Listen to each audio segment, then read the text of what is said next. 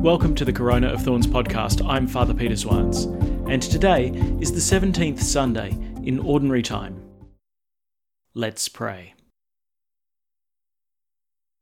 In the name of the Father, and of the Son, and of the Holy Spirit. Amen. Let us pray. O God, protector of those who hope in you, without whom nothing has firm foundation, nothing is holy. Bestow in abundance your mercy upon us, and grant that with you as our ruler and guide, we may use the good things that pass in such a way as to hold fast even now to those that ever endure.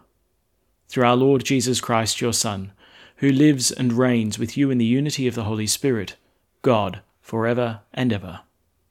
Amen. A reading from the book of Genesis. The Lord said, "How great an outcry there is against Sodom and Gomorrah! How grievous is their sin! I propose to go down and see whether or not they have done all that is alleged in the outcry against them that has come up to me. I am determined to know." The men left there and went to Sodom while Abraham remained standing before the Lord. Approaching him, he said, "Are you really going to destroy the just man with the sinner? Perhaps there are 50 just men in the town. Will you really overwhelm them? Will you not spare the place for the 50 just men in it? Do not think of doing such a thing, to kill the just man with the sinner, treating just and sinner alike. Do not think of it. Will the judge of the whole earth not administer justice?" The Lord replied, "If at Sodom I find 50 just men in the town, I will separate the whole place because of them." Abraham replied, "I am bold indeed to speak like this to my Lord, I who am dust and ashes. But perhaps the 50 just men lack 5. Will you destroy the whole city for 5? "No," he replied, "I will not destroy it if I find 45 just men there." Again, Abraham said to him, "Perhaps there will only be 40 there." "I will not do it," he replied, "for the sake of the 40. Abraham said, "I trust my Lord will not be angry, but give me leave to speak. Perhaps there will only be 30 there." "I will not do it," he replied, "if I find 30 there."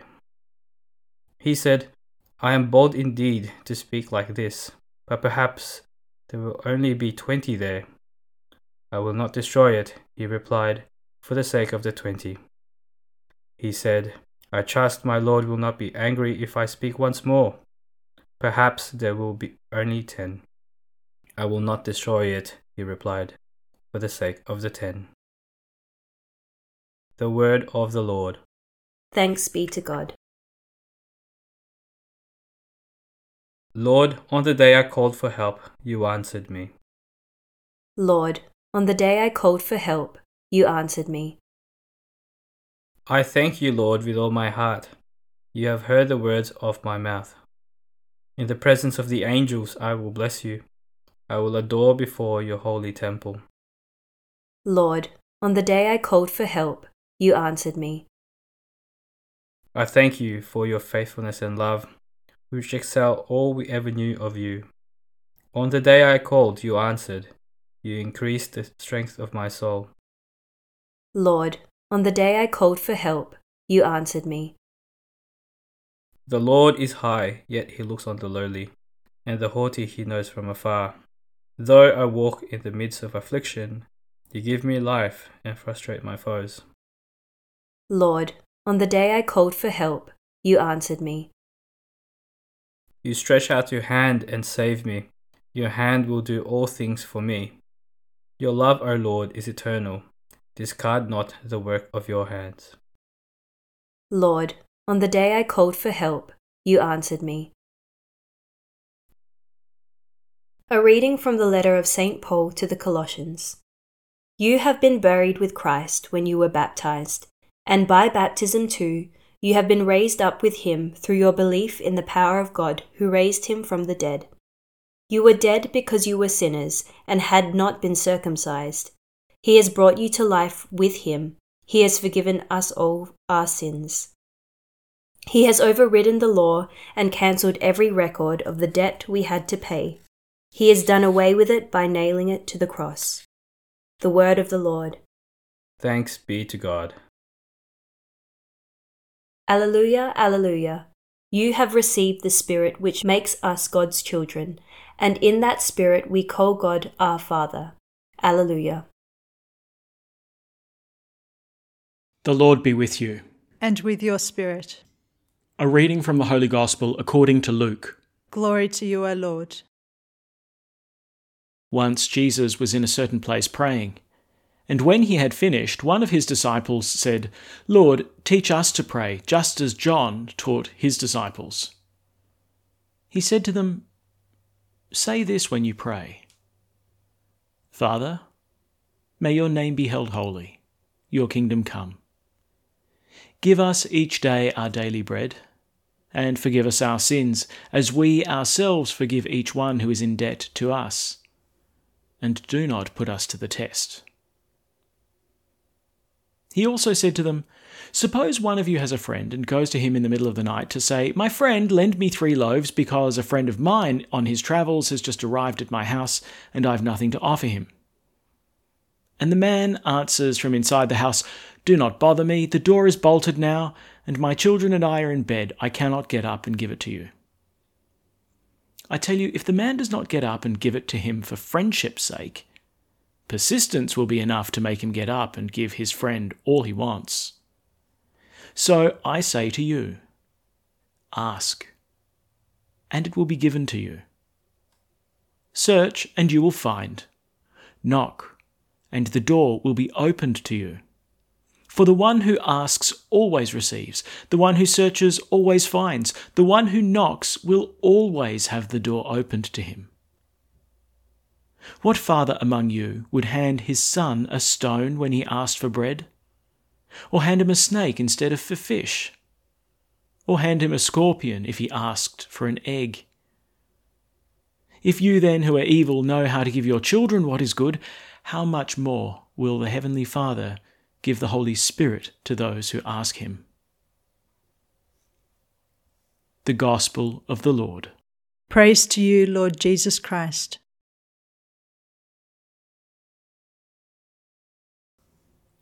Now, I may have shared this with you before, and if I have, forgive me, but it made an impact on me when I first heard about it. In 1992, a German artist by the name of Cosi Piero fixed a placard on the door of the Theatine Church in Munich, and on it she'd composed what she believed to be the exact opposite of the Our Father. Now, considering the photo negative of this prayer perhaps can help bring into sharper relief the true attitude that Jesus is encouraging in the son or daughter who prays the Our Father from the heart. Here's what she wrote: "Man, which I am on earth, may my name be holy. May my kingdom come, and may it come through my own will. I forgive this and all my trespasses, and I release myself from all evil. For this is my power and my glory for a short time."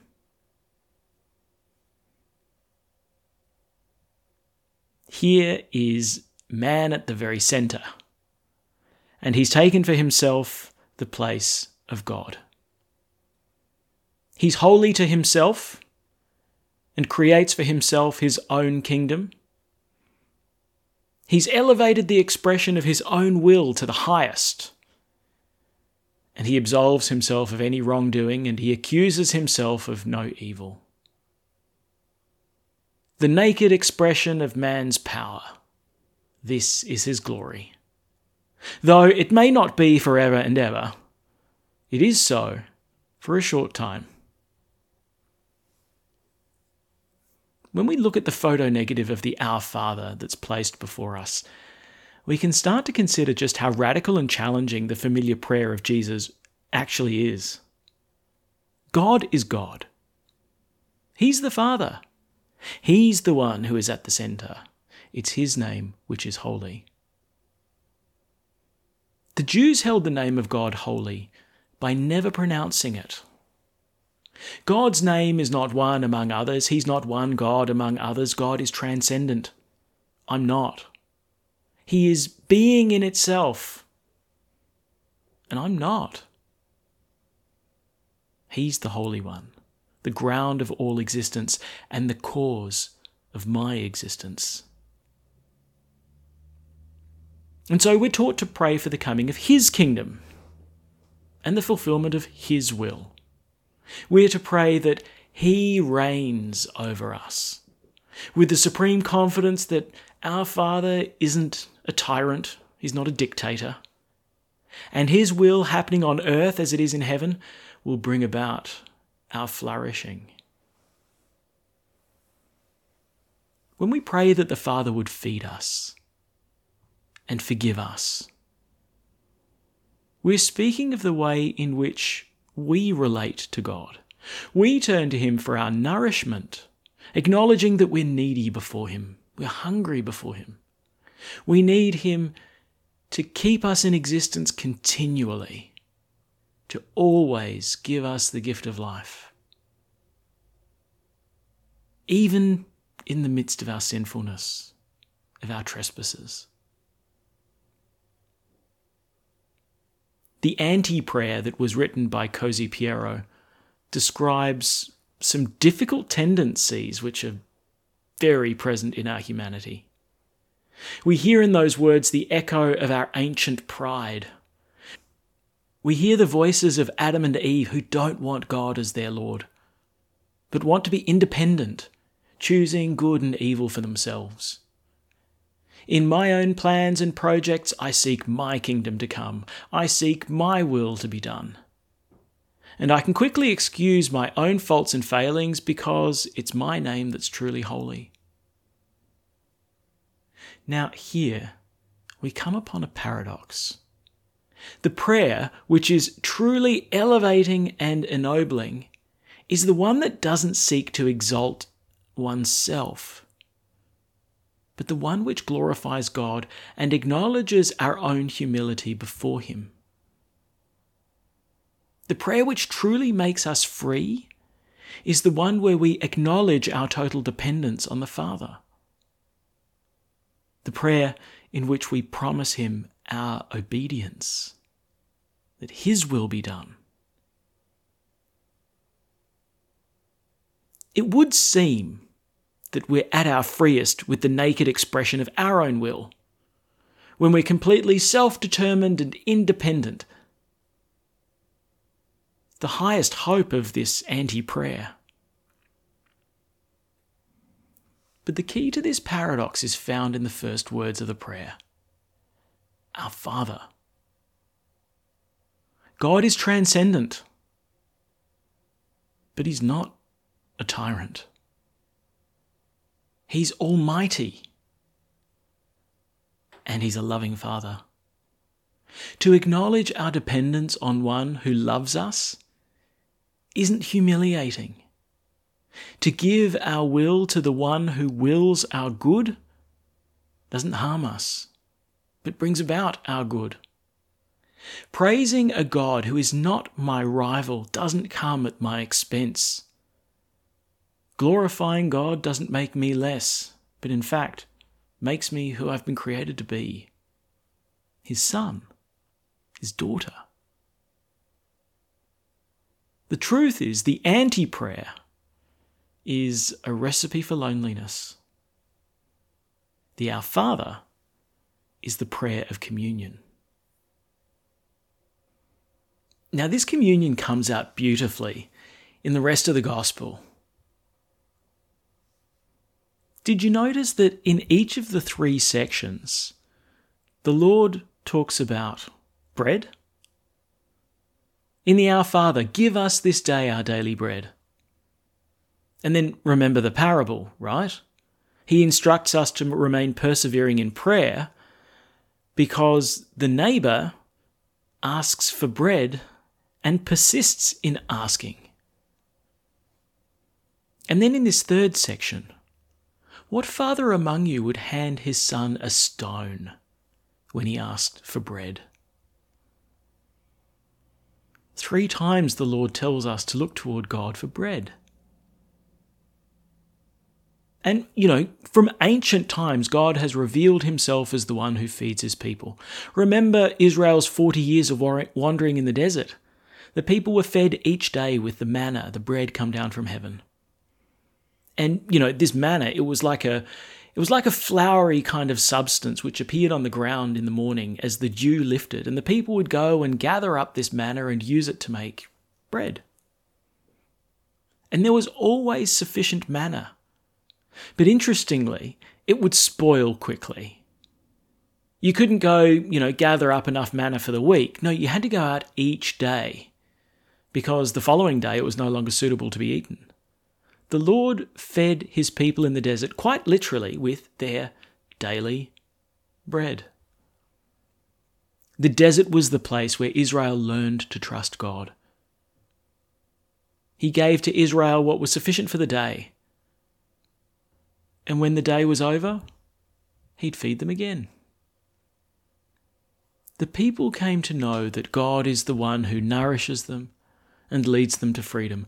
God is the one who draws them into an intimate bond, a covenant of belonging. I'll be your God, you'll be my people. And it's this relationship of trust which the Lord Jesus invites us to enter into. He doesn't just tell us to ask for all bread for each and every day. No, come back each day. Give us this day our daily bread.